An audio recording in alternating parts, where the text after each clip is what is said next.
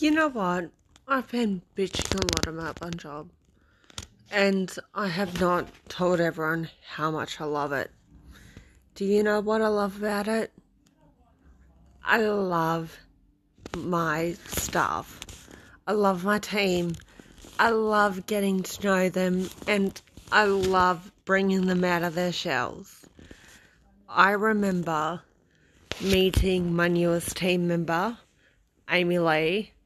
I'm sure she won't disagree with being put on this, but she may never know. But yeah, you know. But I remember interviewing her, and I remember her just admitting her faults, and she did it in such a bubbly way. She accepted who she was, and she gave us who she could be. And she made me want her to be part of the team. Okay, so we are a very, very task-based business. We are.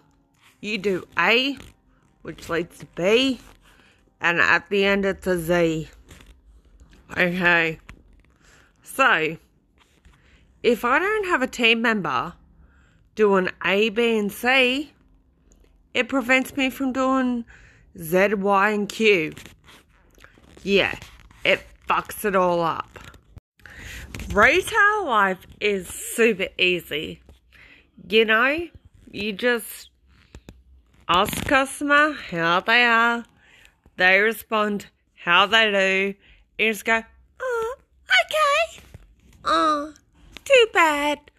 Oh, is that so? Let's get real here, guys.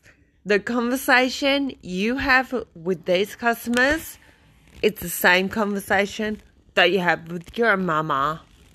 Yeah, your grandmama. She wants to talk about the weather. She wants to see what you did with your day. She is a fucking tedious piece of crap. Oh, maybe not everyone's grandmama is like mine, but that's what mine is. She is tedious. She wants to talk about weather. She wants to talk about dinner. She wants to talk about any minuscule part of my life because I won't give her any attempt to talk about mine. But maybe that's not your experience, and I'd love to hear yours. In the meantime, I'ma tell you mine. Hey y'all, sorry I've been gone for so long, but certain people didn't want to be part of this. I accept it.